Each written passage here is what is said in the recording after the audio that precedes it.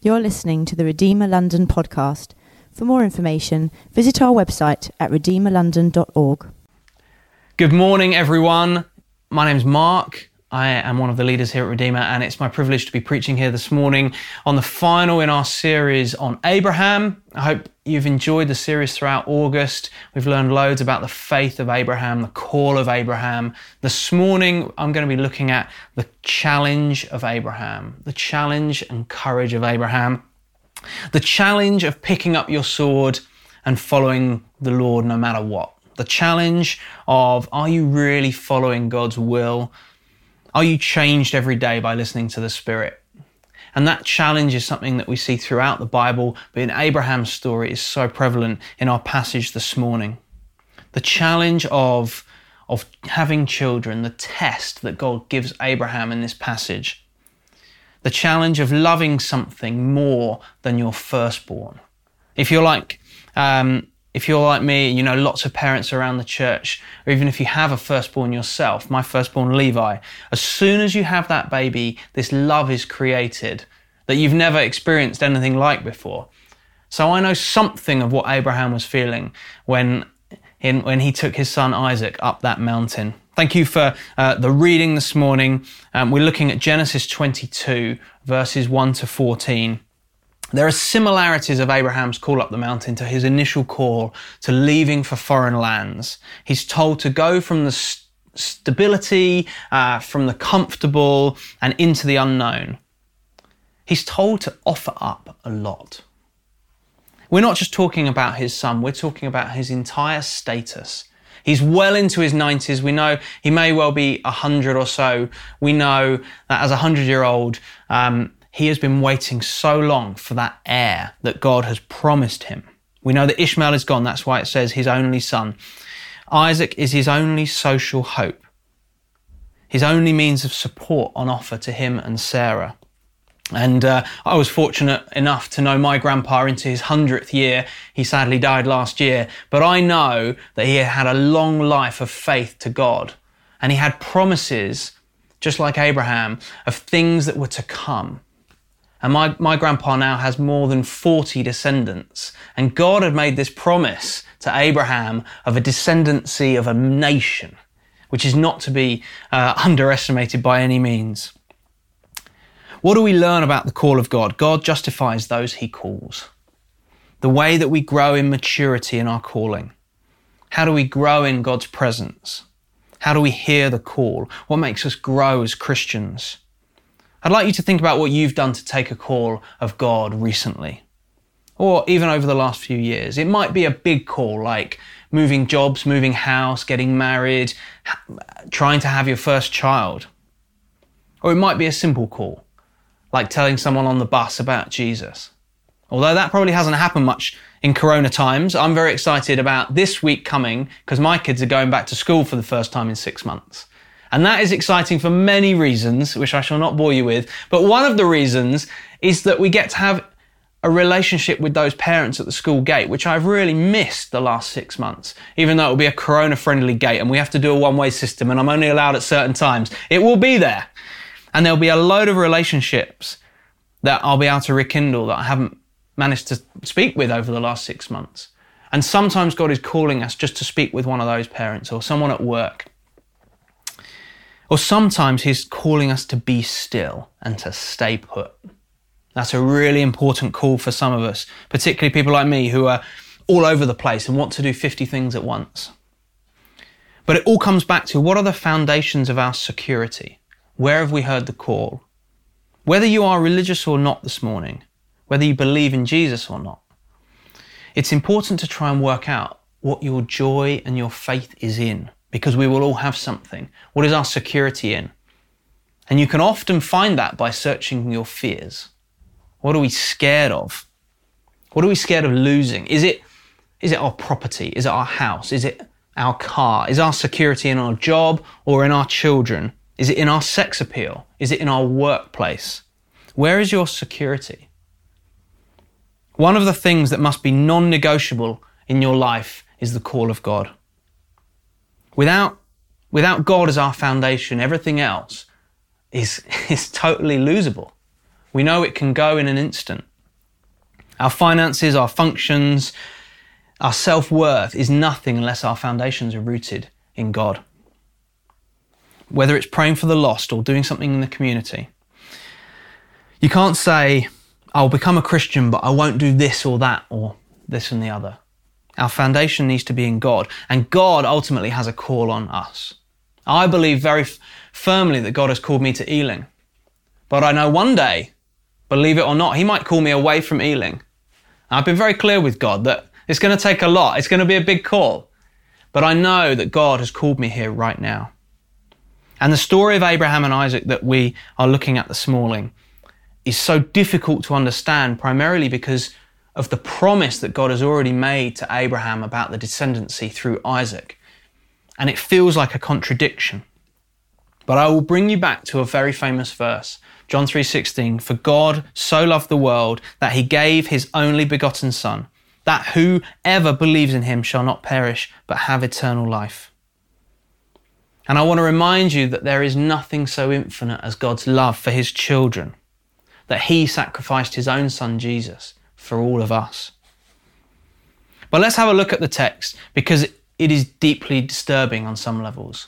We must not forget the horror of what is being told to us. Are we supposed to understand that the moral is to obey perfectly, no matter how crazy the command is? The problem with reading that horizontally is that we can extrapolate it entirely wrongly in our lives today. And if we were to all go and do what Abraham has been called to do, we'd be in a terrible state. We can't handle that story. Or should Abraham have said no to God? Was that the test? Well, as we look at the text and has been reading for this preach and understanding some of the commentaries, we understand that actually what God was asking Abraham to sacrifice was far bigger than just his firstborn. And that's because of the promises that God has already given Abraham around his descendancy and around the many nations and the nation of Israel that is to come. We know that as an heir of Abraham, sacrificing something wasn't totally misunderstandable or nutty as an idea to Abraham. We don't live in the same type of culture as he lived. We live in a very individualistic culture today, which I'll talk about in a moment. But Abraham was obedient to God. But Isaac, who doesn't often get mentioned as part of this primary part of the story, don't think of Isaac as sort of a 3 or 4 year old toddler. He was given the weight of the wood to carry. We know the amount of wood that would be needed to sacrifice a ram. A big ram would have been a ton of wood. And we know that Abraham was well into his 90s. So we can imagine that Isaac was probably late teens, maybe even adolescent or early 20s. He was fully aware of what was going on as he went up that mountain. And he was a part of it, and he was happy to be part of it. And there are incredible similarities between this story and the story of Jesus at Easter and Jesus dying on the cross. Just like we know about Jesus having 3 days in the tomb, Abraham had 3 days to consider the death of his own son. As soon as God gave him the call, Abraham got up the next morning and went. He had 3 days to consider the death of Isaac. Isaac had to carry the wood up the mountain, just like Christ had to carry his own cross up the mountain to Calvary. They went in peace together. It's a true reflection of Jesus and the Father going to do a joint piece of work somehow, in peace together. Abraham and Isaac went up that mountain in peace. Isaac was bound to the wood. Christ was bound to the wood. But Christ is not fully typified by Isaac, because in the story of Isaac, of course, God provides the ram as the sacrifice, whereas Jesus genuinely did die on the cross, and he did give his life for us. On the third day, the father, Abraham, rejoiced and descended the mountain with his son. Jesus was dead, but on the third day, he rose again and came down the mountain. We need to understand that back then, thousands of years ago, the oldest or the firstborn got all the inheritance, because so much of your worth, so much of your family's worth was based on your land and on your cattle and on your wealth. That if you split it 3 ways, say you had 3 children like I do, and you split it 3 ways, you've immediately reduced the size of that inheritance. So the oldest gets the inheritance, and critically, the oldest is the benefactor for the rest of the family. The oldest has to look after the rest of the family. And they understood that the life of the firstborn is payment unless redeemed. They understood that the life of the firstborn is a forfeit, a debt of the sin that the family holds is on him. Abraham knew what the ancient Hebrews knew, that there is a God of justice and that ultimately we owe a debt of sin to him. Abraham would have understood that and that God was calling in the debt. I want you to read Hebrews 11 with me because it talks of the faith throughout the biblical history of all the prophets that we know the stories of. Time and again, Abraham and others, they understand the promise of God, and yet they still go along with the command of God. And it's a really important thing that we should understand this morning. So I'm going to read to you snippets of Hebrews 11. It's a much longer chapter, and I'm not going to read everything. It says, faith shows the reality of what we hope for. It is the evidence of things we cannot see. Through their faith, the people in days of old earned a good reputation.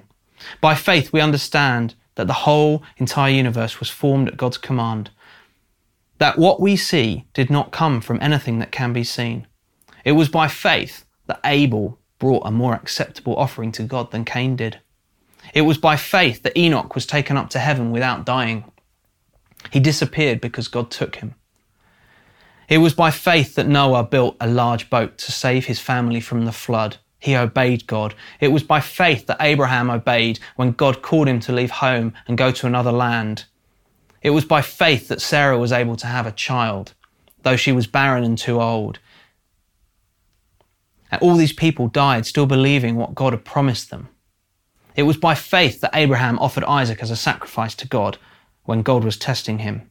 It was by faith that Isaac promised blessings to his future sons, Jacob and Esau. It was by faith that Jacob, when he was old and dying, blessed each of Joseph's sons and bowed in worship as he leaned on his staff. It was by faith that Joseph, when he was about to die,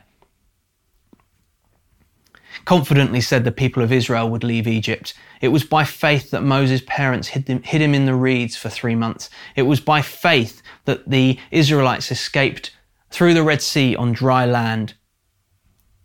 It was by faith the people of Israel marched around Jericho for 7 days and the walls came crashing down.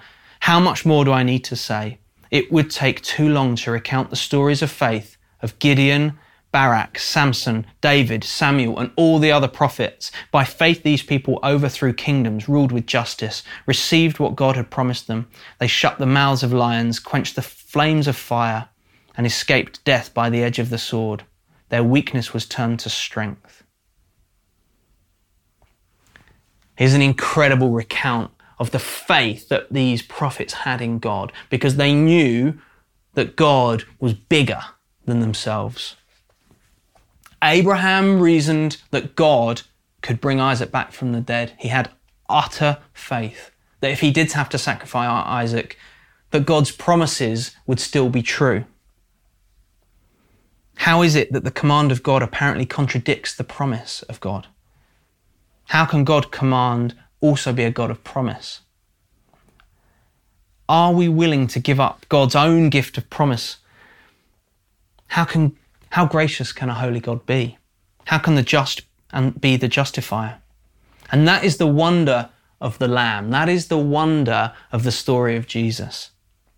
At this point in the story, the Bible slows the story right down as they walk up the hill. Observe Abraham's confident promise to his son. We will worship and then we will come back to you, as he speaks to his servants and the donkeys.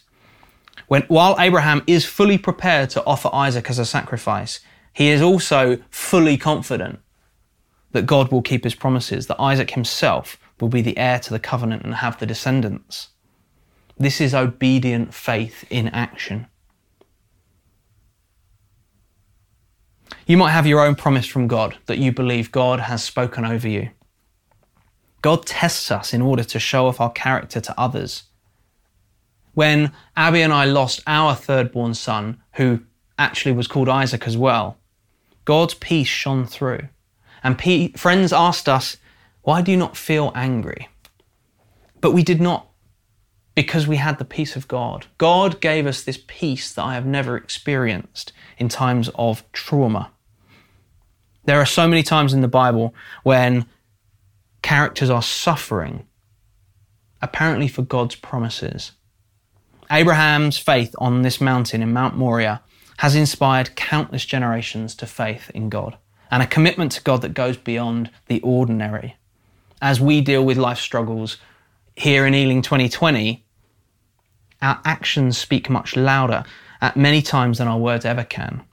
It's in Matthew 5. And our confidence in God and words of testimony after such a trial bring faith and glory to God.